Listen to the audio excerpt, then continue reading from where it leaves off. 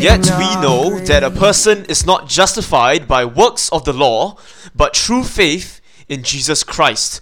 So we also have believed in Christ Jesus in order to be justified by faith in Christ and not by works of the law, because by works of the law no one will be justified.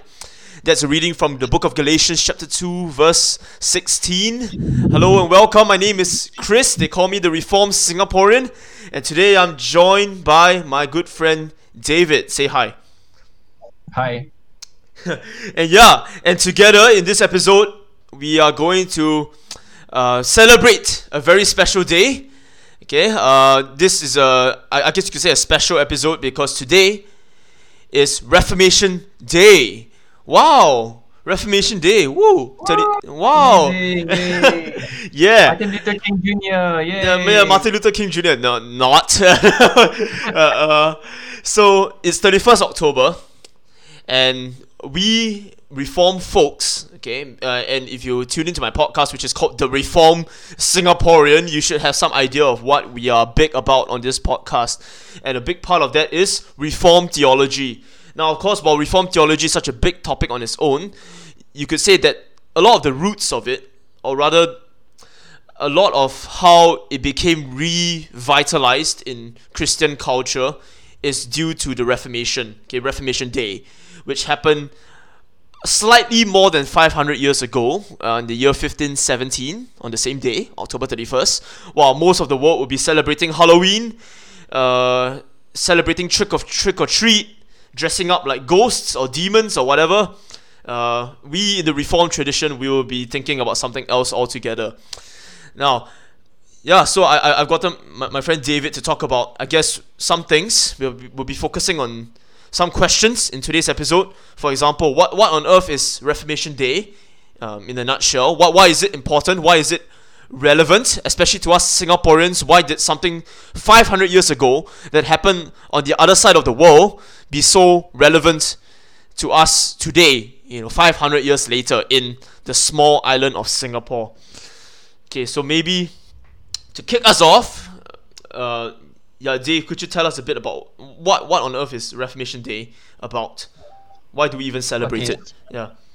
Okay, so before I talk about Reformation Day proper, which is October 31st, 1517, it must be seen in its historical context. So you go back a few hundred years before, and we see that there are some Christians who are disagreeing with the Roman Catholic Church, right? People like John Wycliffe and Yen Hus. These people are like, hey, Roman Catholic Church, your teachings are wrong. But then, of course, the church says, keep quiet. And then, of course, one of them was actually burned on the stake, which is Yen Hus. Right? For John Wycliffe, it was another case. John Wycliffe died, but then his opponents tried to dig up his bones to burn them. So, either way, they really hated these two people. Yep. But then, after a few hundred years later, there's a monk called Martin Luther. And Martin Luther himself also felt that the Roman Catholic Church was not biblical. The practices weren't biblical, were quite pagan. And so on the 31st of October 1517, he wrote 95 theses, right, or 95 things he wanted to talk about the church in academic debate. And as proper at that time, he would nail his 95 theses on the church door, right? And again, he wasn't intending to protest. He was just wanting to say, hey, I want to have an academic debate on these 95 things I disagree with the church. So, let's have a debate. Of course, people walked around it, people saw it, and actually the printing press made this document available to everyone, and that's how the Reformation started, and a lot of things happened. But when we talk about Reformation Day, we are actually talking about the day when Martin Luther nailed his 95 theses on the church door, which sparked off properly the Protestant Reformation. Yeah, I think that was a great summary. I think you will be quite familiar with it since you're going through this very topic with your church, right? Yeah. You sound like you were giving some project presentation, which is great. Yeah, yeah. So I hope we caught what David said towards the end of his summary, where he said this is what sparked the Protestant Reformation, right? And for those of us listening, whether you hold to the Reformed tradition or Reformed theology or not, right, you would at least call yourself an evangelical, or rather a Protestant. Yeah, and I think the roots of Protestantism really came out of the Reformation. Yeah, whether you hold to Reformed theology or not, your church, your denomination has its roots in some shape or form from the Reformation. So you're welcome. Yeah, yeah. So I'm not sure whether, for those of us listening, whether your churches would even talk about this day. Some churches do, some don't. But yeah, in this episode, we hope to really tell you guys why we really hold it so dear to our hearts, why we really treasure this day, and why we really give thanks to God for this amazing event in history, where God uses such an unlikely person, such a great sinner, to really spark something, to really show God's glory, in weakness, to show God's glory in, you could say, the underdog. Right? So that's something that happened 500 years ago.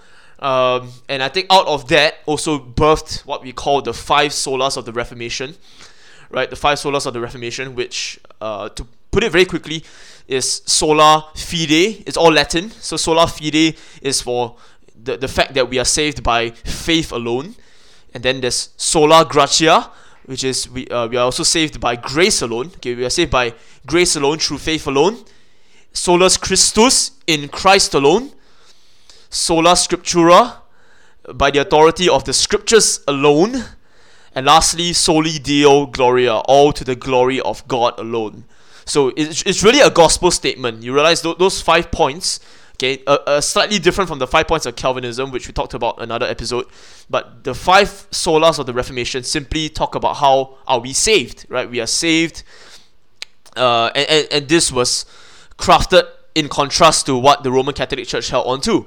For example, they said, we are saved by faith in Christ plus our works. We are saved by the merits of Christ plus the merits of others. Maybe merits of other saints, or maybe our own merits. We are saved by grace plus these other things as well. Then they would say Christ is our mediator plus other mediators, right? That kind of thing.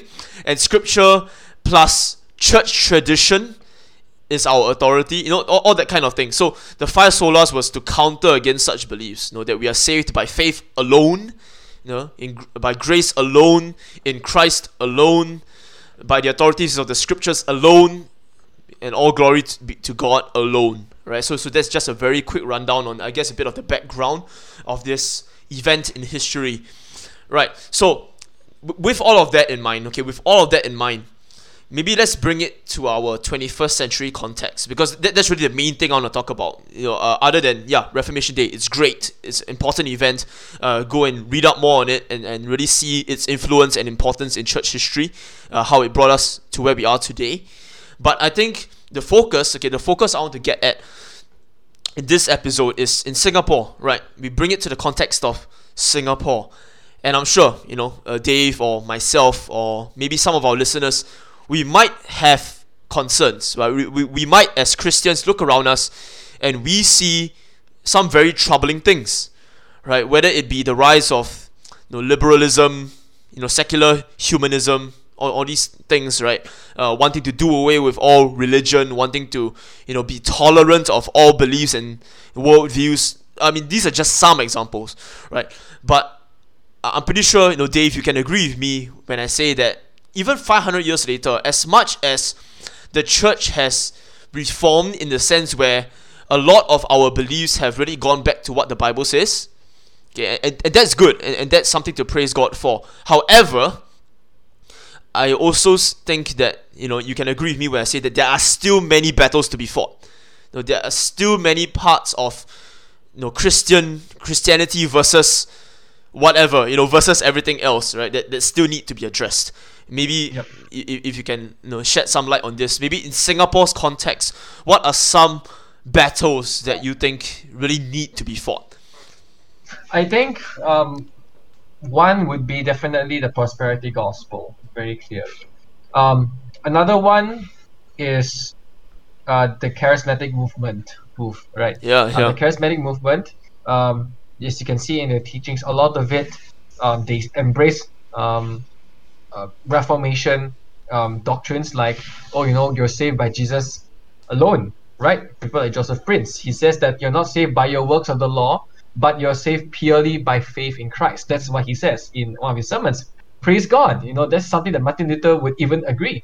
But then the next thing you know, he says that if you believe in the gospel, then of course all your sufferings and afflictions ought to be gone, right? Or if you give money to the church, it will go back to you. Whatever you reap, you sow, right? So if you give money to a church, you'll be blessed, right? So you can see, that's also one thing, the charismatic movement, the prosperity gospel movement. But I think for me specifically, in my context, the one that's more in the more conservative circles of evangelicalism, I think one prevailing doctrine, which isn't articulated, isn't a doctrine, but it's an attitude, is pragmatism. Very subtle, very scary, because no one will say I'm a pragmatist, right? No one will say I care about practical things more than God. No one will say that.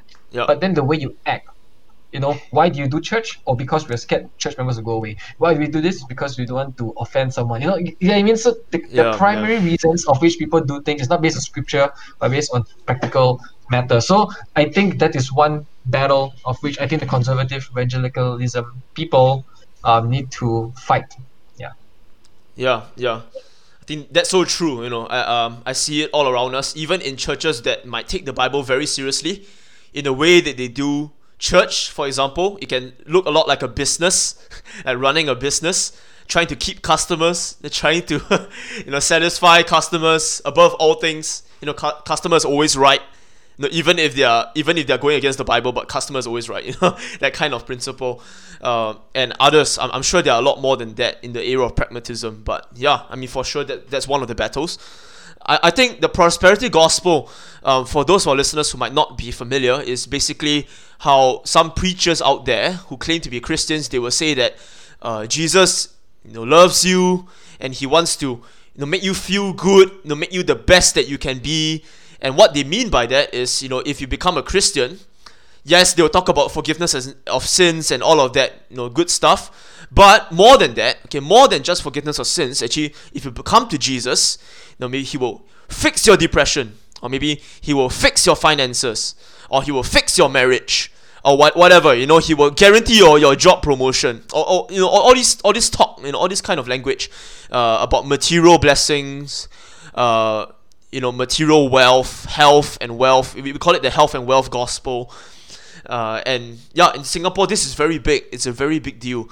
Our biggest so-called churches, like City Harvest Church and New Creation Church, if I'm not wrong, their weekly congregation, before COVID, their weekly congregation, they gather together, it's about 50,000 people. Maybe more than that. I think at least 50,000 people or more, right? And this is not a small matter. And why I think, this is my take on it. Why I think it's so popular in Singapore is because in our culture, right, we have a God of wealth, we have a God of blessing, whatever, God of fertility, or, you name it. We are very similar to, Greek gods and all of that stuff. There's a God for each, like, blessing. And I think Chinese people in general, they hear of Jesus, and of course they'll say how Jesus is above all other gods, right? On one hand, yes, that's true. But then they say, if I can have this God that's above all other gods of blessing, imagine how much this God can bless me. More than, Guan Yin, more than all these other gods, right? That's why they go to Jesus when they hear about wealth and health, if that is what Jesus is offering them. But of course, we know that's not what the Bible says about what Christianity offers. That's not what Jesus offers, right? In fact, we know that Jesus says, come and die. When Jesus says follow me, he bids a person come and die, die to their sin. Give up, lose the earth if you have to. Lose your earthly possessions if you have to, right? So I think you're very right in saying that the prosperity gospel is one of the many battles, for reformation that I think we need to solidify. I think another one, it's quite related to what you shared. You shared about pragmatism. I think I will add on to what you said about the charismatic movement. I think more than just the prosperity gospel, we also have the charismatic movement. All right, and of course we know, if you look at history, this is a very new, recent movement. It only really got popularized in, let's say, the 1800s. Right, you have a few preachers from the West. They rise up, they send missionaries to Asia, and in Asia, in Singapore, the charismatic movement is rampant. It's spreading. It's global now. Battle music, Hillsong Church, their music. It's in pretty much every single Christian Spotify playlist, right? At least got one Hillsong or Battle playlist in almost every Christian's Spotify, and that's how much their influence has grown. And it only continues growing. Right now, why is that a problem? Now, what I just raised can be quite controversial because I don't think this is very well known. It's not very common today for people to speak out against the charismatic movement, because to some, they might say, is this really a battle that needs to be fought? I was speaking to a person in my own church, okay? I had a convo with a person in my own church, and yes, she disagrees with Battle, she disagrees with Hillsong, like their doctrines and stuff, but she still questions, is it really worth our time and energy investing, trying to get people out of those movements, compared to, let's invest our time and energy reaching out to the secularists, or reaching out to the Buddhists, who worship at the temple, who are really very clear that they don't worship Jesus, right? Shouldn't we invest more of our time and energy into those other groups rather than these people who, at least they have some shape or form understanding of Jesus, right? At least they're better off compared to the other group of people. So I was talking to this church member, and I was just explaining, as much as yes, there are all these different groups of people who are lost, I don't think we should segregate them, into two very distinct, separate groups of people. That we need to dedicate more energy into this one group more than this other group. No, I think they're both the same. Okay, I would say that we need to reach out to both groups the same, because people in Battle Church, Hillsong Church, those kind of environments, okay, one of the dangers, okay, and there's so many dangers, I think maybe I can even extend that to another episode, but how this relates to what you mentioned, Dave, about the whole pragmatism thing, is their view of scripture, okay? Whether your church claims to be serious about the Bible, whether your church says, I'm a Bible-believing church, it really shows in how you view scripture, okay? And that's the principle of the Reformation that I think we have to carry on 500 years later, today, right? There are some battles that I guess have been fought and have been won, okay, by the grace of God. I think the influence of the Roman Catholic Church has significantly died down since then. But now we have a different battle, right? If you look at church history, all generations, there's always a different battle, right? There's always a different battle. Now we're not battling about the deity of Christ, for example, but now we're battling about the work of the Holy Spirit, that kind of thing. But yeah, it boils down to how we view scripture. As much as we can claim sola scriptura, which is one of the solas, remember, just now I was saying, scripture alone. Okay, I have charismatic friends who might claim to hold to sola scriptura. That they say, the Bible is the final authority. The Bible has the final say. Right? They might claim to hold on to that, but in the way that they practice, right, in the way that they go about church, go about the Christian life, the way that they view things like the Holy Spirit, biblical revelation, and all of that, it actually might reflect something different altogether. Because we as Reformed people, we don't just believe in sola scriptura, we also believe in the sufficiency of Scripture. Okay, not only is Scripture our final authority, okay, any Christian would affirm that, but is Scripture sufficient, right? I think that's a battle that I find in Singapore, we need to fight. And we as biblical Christians, Reformed Christians, we need to hold on to this, sufficiency of Scripture. Maybe for some of our listeners might not be too familiar. Maybe Dave, could you maybe explain a bit more about what that is all about? The sufficiency of Scripture. So as what Chris said, there will be some Christians who affirm the ultimate and the final authority of Scripture, but they don't think Scripture is enough, right? And that is manifested in a few ways, right? So people will say, I need the Scriptures, I need the Bible, but I also need the Holy Spirit speaking to me in a small still voice. Okay, so God has already spoken to them in His Word. Everything that we need to know, as what our Reformed confession says, for life and faith, everything that's necessary, we need to know, it's already been revealed in the Bible, right? God speaks to us through the Word. But then there'll be some people that says, yeah, that's great, but I need additional guidance from God. I need additional revelation from God. And where does that come from? That comes from the small spirit voice, somehow, some whisper, right? And that's why Chris would say they will affirm the final authority of Scripture, but they don't affirm the sufficiency of Scripture. And I think another one that's a bit more controversial would even be in terms of counseling someone, the Christian counseling movement, where Yeah. Christians would say, you know what, we need the Bible to grow someone in faith and to counsel that someone, but we also need psychology. Right? We need to integrate psychology and the Bible together, and boom, then we can edify the Christian or grow the Christian in faith. Of course, of which that is also another way the Christian says the Scripture is not sufficient. Correct. So yeah, those are a few ways. Yeah, it's manifested. Yeah, I think the example that you gave is such a real example. Christian psychology, and I mean, the very fact of that name, psychology, and we need the Bible and psychology, it's already presupposing two different worldviews. You have the Bible and you have psychology, as if you need the two to complete the picture. Whereas actually, a lot of modern psychology it's a worldview issue. A lot of our modern psychology is derived from a secularist mindset. So again, not that psychology in and of itself is wrong, but again, where are we getting it from? Are we getting it from what the Bible says about it?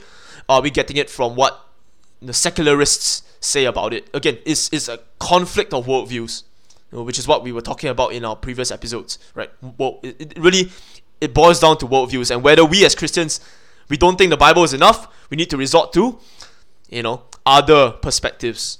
And I think that's very linked to the charismatic movement as a whole, right? We see them saying, I need the still small voice, to assure me. The Bible is not enough in essence, right? They might say it is, but I think in the way that they carry themselves in many areas, it actually shows the opposite, right? Now, there's so much that could be said about that. There's really so much that could be said. I think as a result, another problem in Singapore is really people's understanding of the Bible. See, we talked about their view of the Bible, which again, they don't view it as sufficient. They don't really have that high view of Scripture. They just think it's one of many tools in God's toolbox in which He uses to communicate to us, right? And as a result, I think it naturally follows as to why so many Christians in Singapore today are so, on a very foundational level, biblically illiterate, right? You have, I think a lot of Christians, whether it's a charismatic church or whether just, I think churches in general, okay, even the more conservative ones, somehow Christians don't possess even the most basic skills as to how to read and study their Bible. Now, I don't mean to sound arrogant. I know that this can sound very arrogant and, I'm looking down on them, but really I'm not. It is such a foundational issue, a fundamental skill to have, but I hope that you guys can agree with me that I'm not sounding arrogant, but it's a fact, that people really don't know how to study the Bible. The fact that they can use verses like, when God spoke to Elijah in a still small voice, and somehow that must be the normative way, the same way that God has to speak to me today. The fact that they can just use one verse to justify their experience, to try and justify that, it's normative for God to speak to me in these mystical ways, right? And of course, this all fuels their view that the Bible is not sufficient, right? I guess, again, why do you think so many Christians don't even know how to read their Bible? As much as it's a basic skill, why do so few people possess that basic skill today? I mean, what are your thoughts? Yeah, so like what you said, first of all, they don't think the Bible is sufficient, right? So they will also prioritize a lot of you know, hearing the still small voice, right? So here's a very interesting thing. So when I talk to friends, Christian friends about stuff, and then they're asking, oh, how do I know God's will, right? I'm discerning God's will right now. And of course, how they normally primarily talk about it is when I have a feeling. So the discerning God's will is it's looking at what you think God's calling you to. So it's a very feeling based, subjective, um but when it comes to like the Bible, when it comes to the Word of God, Scripture, it's not even mentioned, right? They'll say, yeah, the Scripture is important. I do it every day. I read the devotion every day. It tells me that Jesus loves me, tells me about sin and salvation. But when it comes to where I should go in my life, where I should direct in my life, the Scripture is not even there, right? And so all they need to know is just Bible principles, right? They don't need to know Scripture. They just need to know Scripture principles, right? So what are some application points I can get from Scripture, right? So I think that is why most people they are biblically illiterate, because they get their theology, they get the Scripture from a few other ways as well. For example, from Instagram, right? Those like those the flowery poster, and cast all your yeah, anxieties on him, for he cares for you. That kind of flowery poster. yeah, right. Yeah. There's so many. Yeah, especially I think because of online, a lot of people just get their biblical principles from articles. Right? They don't read the Bible for themselves. They just Yeah, get they Bible read what principles from Thirst. articles. They read Thirst articles, which is a very bad website. But yeah, anyway. Yeah. So these are one of the few reasons, lah. Yeah. Right. When your theology is off, when your theology comes from one-liners and cliches and whatever you name it. Yeah, and that's so true. I realized that even when I talk to some of my Christian friends, when I just ask them, how has God been, or rather, what has God been teaching you recently, right? And of course, we would expect people to say, oh, I've been reading His Word, I've been studying this passage, and then they share. But no, I think more often than not, people say, oh, God spoke to me through this person. That's one example. Very common. That's very common. I was speaking to a friend. I was sharing my struggles. And then, God really spoke to me through that person. Well, that's not exactly wrong. Okay, God can use our friends to teach us certain things about Him. Yeah. But I realized that that's the go-to. It's not what does God say in His Word first, primarily, but rather is what does other things. Maybe I was walking in the park.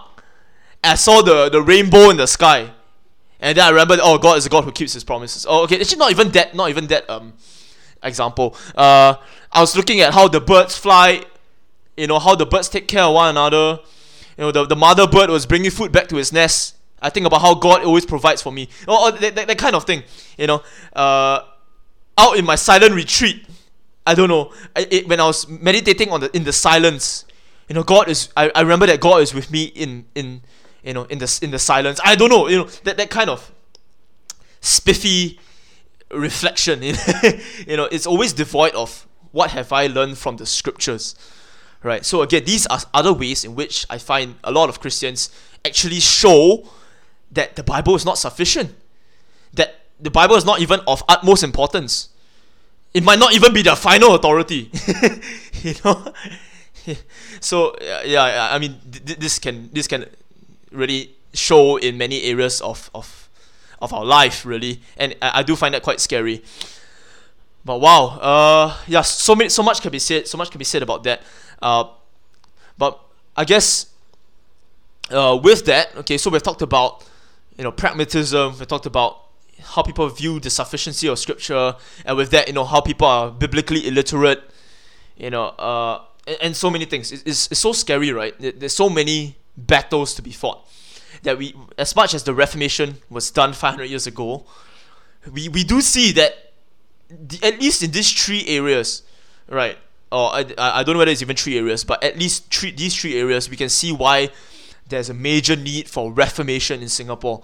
Why the Bible needs to be put back at the pedestal, that it deserves. It should be lifted high again, as the primary importance, or rather the primary source of rule and faith and practice and all of that, as our confessions state. Yeah. I guess with that, I wanted to go to another area.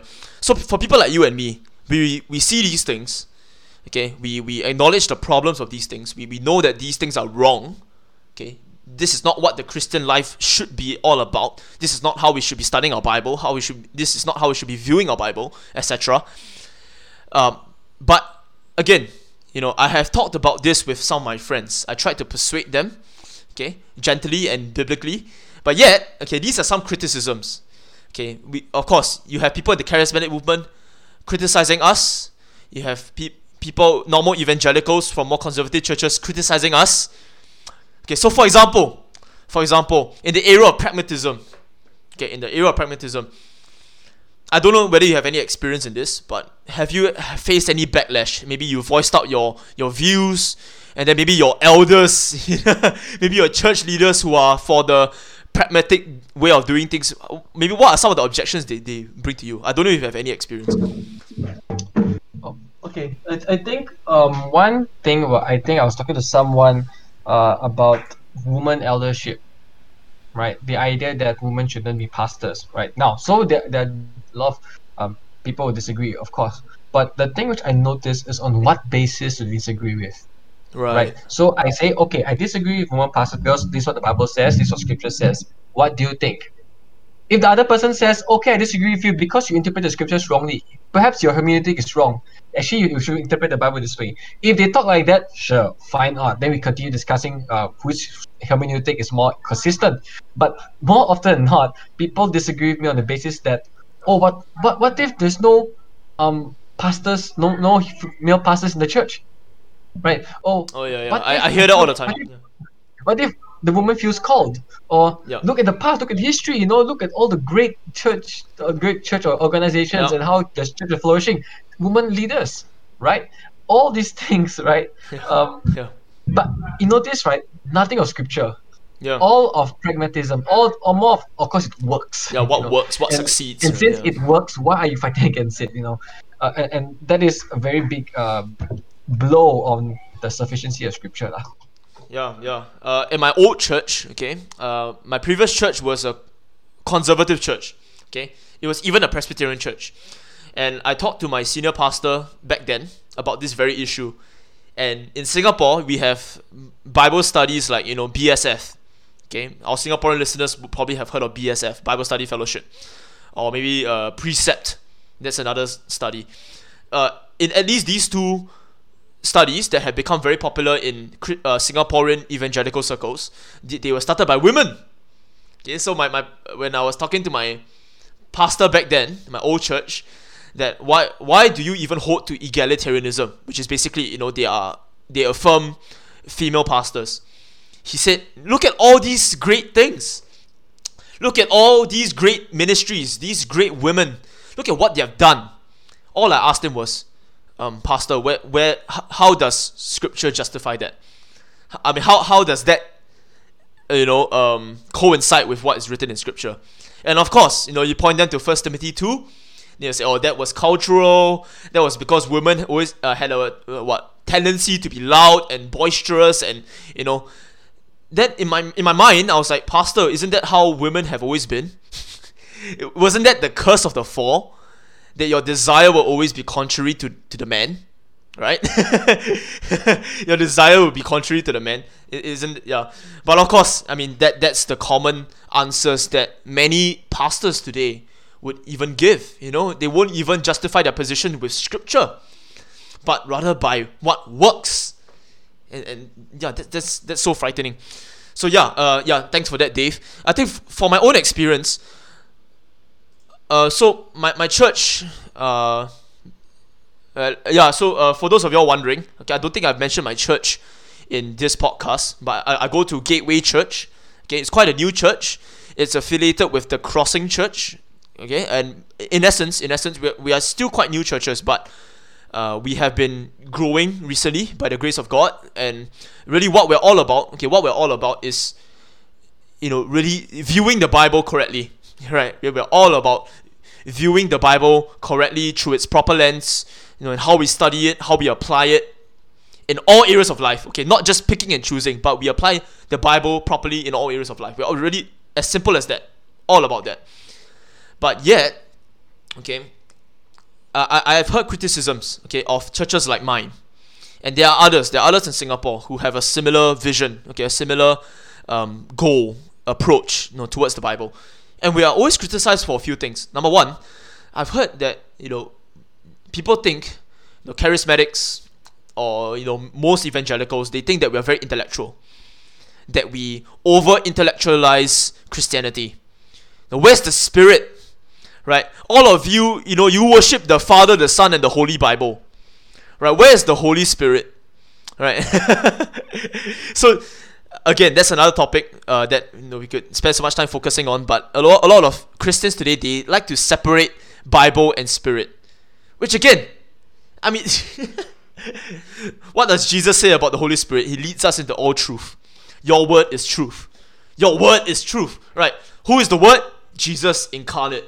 Jesus himself is the word of God, right? John chapter 1. And of course, they think that we are creating a different God, by holding the Bible so highly. But I mean, it's the words of God. I mean, come on. But anyway, yeah, we get criticized for over-intellectualizing Christianity, which my answer to that is, I don't think so. I really don't think so. Because, again, this is a matter of a fundamental skill. Okay, I don't even need to address the whole separation between word and spirit. I mean, I very quickly did that, but there's no such thing. The Spirit is what helps us understand the word. As simple as that. Okay, if the Spirit is leading you to something against the word, then I'm afraid you might not really have the Holy Spirit. Rather, I think some other spirit is leading you. That's not the Holy Spirit. If it ends up leading you to something that's against God's word, but anyway, I digress. Yeah, I talked about this to some of my fellow church members, and yeah, they really find this criticism quite baffling. This is something that even a kid can understand. My church has quite a lot of kids, and we teach them the same way.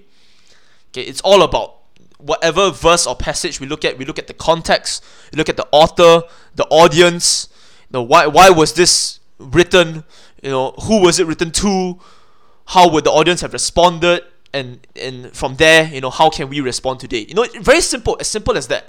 Just getting all these things down when looking at any passage of scripture. We teach that to the kids and they get it. Okay? Even a person who is not very highly educated will get it. Because these are very fundamental skills. Which the problem is not a matter of what we are doing, but the problem is that people are neglecting this fundamental skill. Right? It's not that these people are, it's not that so many Christians today are biblically illiterate. It's not that so many Christians today, don't know how to study the Bible because even though they tried to learn. No, it's because they are learning wrongly. Okay, it's because they are learning wrongly. Okay, and yeah, I think that's just such a big problem in the church today. That leads to really every other problem. I think it starts off with how people view scripture, how people study scripture, and the rest of the problems are a result of that. Yeah. Let me think of another example, another criticism. Yeah, maybe I have time to cover one more criticism. Other than intellectualizing Christianity, and yeah, I don't know, Dave, can you think of any other criticisms? The main two I can think of is that we are very elitist, we are very intellectual, overly intellectual, we downplay experience. Then what else? Yeah. A few things tough to think about, man. Because when we hear it, we're like, oh, here we go again. Yeah. But I think one would be the idea that we're being too critical, and when we're being too critical, we are being divisive. Yeah. Right. Yeah. That's a good one. That's a good one. Yeah, so I think the idea that hey, come on, as much as you care about these theological truths and doctrines, isn't it more important to have unity? That's a big one. That's a big one. Yeah, I think that's one big one, lah. Go, Chris. What do you think of that critique? I like how you delegate the question to me. But yeah, sure. You just hold up a mirror, and then you reverse it back on me. Yeah, I guess I'm sure you probably can't a lot of times. Yeah. So for Dave and I, we have had many conversations about these things with different people. Okay. So happens I have a lot of friends who are very charismatic, or I have a lot of friends who are very evangelical, typical evangelical, who's all about, why care about all these fighting? Shouldn't we be like shouldn't we be more Christ-like and be more accepting and be more loving and be more open and tolerant? I mean, of course, that sounds a lot like secularist language, but I mean, yeah, you see how it slowly infiltrates into the church. But anyway, of course, I'm not saying that a lot of these people are going to hell per se. Okay, that one I do not know. I do not know their hearts fundamentally. Okay, God knows. But at the rate that a lot of these people are going, I fear, and a lot of these people, a lot of Christians in Singapore, in the churches that they are in, they're being given the kind of so-called food that they're being given. I mean, there is room to be concerned. I do think that there's room to fear for their eternal state, right? At the end of the day, of course, God is the ultimate judge. But, of course, you must understand that if one were to judge more harshly, I'm pretty sure God will judge more harshly than me. If you think I'm judgmental, imagine how judgmental God will be. Just imagine that. Okay, just think about it from that perspective. As much as, yes, it is the gospel that saves us. Okay, as much as people affirm that Jesus is the only way to salvation, we can't save ourselves. We are saved by God's grace, not by our good works. And these are very fundamental things that I would say are enough to save a person. But again, I don't think that's a good reason for people to stay in churches where they are being fed very fishy and questionable doctrines. Even if you have a church that might affirm those basic truths about Christianity, but talks, that encourages you to speak in tongues, in a fashion that is very contrary to how Scripture talks about speaking in tongues, for example, I think there's room to fear. Because that person would have a very wrong understanding of the Holy Spirit, which in essence will lead to a wrong understanding of God. And again, that's very scary. I wouldn't want to be that person, And I hope that if you have friends in such positions, you wouldn't want them to stay there either. Okay, I think true love does not call us to be tolerant, but rather true love calls us to call out with gentleness, okay, and to lead them to the truth. Okay, I think Scripture is very clear that we are supposed to lead. If we are people who really love truth, we have to hate falsehood. Okay, true love calls us to hate certain things, right? If you love truth, you will hate falsehood. If you love, life, you will hate death. That kind of thing. It doesn't mean that we become super tolerant. It doesn't mean we become hippies. We just sing kumbaya together. But no, I mean, there are things in the church today which really need reform. There are things in Singapore's church in particular that we really need to go back to the Bible. This is not a matter of debate or discussion. I mean, what did Jesus really come to do? Okay, again, what did Jesus really come to do? Did Jesus come to heal the sick, feed the poor, reach out to the minority groups, as some Christians really like to emphasize on?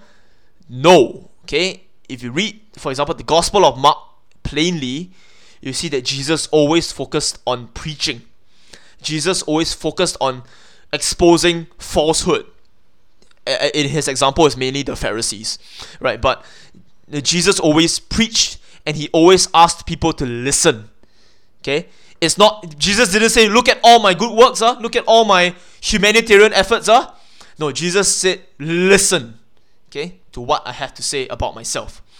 Okay, and that's what we have to follow.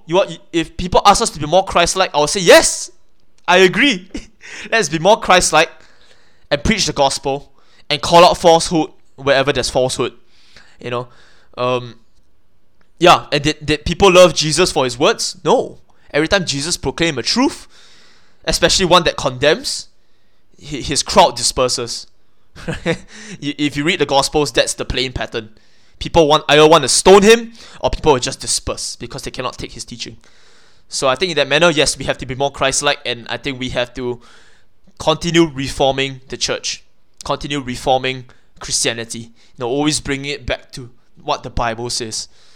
Okay, we are about 45 minutes into our episode. Maybe, I don't know, do you have anything else to add, Mr. David? Of course, I would like to ask any resources. Wow, about this. Wow. The first thing I can think of, right, just right off the bat, is the Sufficiency of Scripture Conference. By grace to by you. grace to you. Yeah. Yeah, that was good. That was good. Yeah, That's all I can say about that. yeah. I'm afraid that in a Singaporean context, we don't have many Singaporean authors that address these things in detail. But Yeah, I think a lot of our American buddies, because I think a lot of things in America are very similar in Singapore in terms of sufficiency of scripture and all of that. And yeah, like what David pointed out, the sufficiency of scripture conference by Grace to You on YouTube is very helpful. Okay, addressing these things. Um, yeah, I guess for the other things like social justice, that's not a super Singaporean thing, but I think it might be helpful as well. Founders Ministry on YouTube also has material on this. I think they have a documentary called By What Standard, okay, that addresses all these social justice kind of issues that threaten the sufficiency of scripture as well. Yeah, the documentary is called By What Standard. Yeah, I think those things are helpful. Might be quite academic to some people, but yeah, if you have any questions, always feel free to hit me up on Instagram. I'll be glad to help you wherever I can, however I can. Okay. If nothing else, I think that's about it. That's about it for today's episode. I want to wish all of our listeners a very blessed Reformation Day. Keep reforming. Semper reformanda, as it says in the Latin. And yeah, I think in our next episodes, I know I haven't uploaded in a while. I've just been really thinking about what I should cover over the course of the next few episodes, and I think we can, or rather, I can say that based on what we've been talking about today, I guess we can cover more about the charismatic movement, maybe a bit about cessationism and continuationism, whatever those terms mean, right? When Chris talks about a bit, he means 5 episodes. No. We'll see where the spirit leads. Okay, no, I'm just kidding. Maybe I can also talk about the roles of men and women. Okay, what does the Bible say about women pastors, if anything? Okay, I think those are very controversial, hotly debated issues in Singapore. And yeah, I think I'll work on those topics in our future episodes. So look forward to those. Thanks David for joining me on this episode, and God bless. I'm ready for it. 学习扫狗。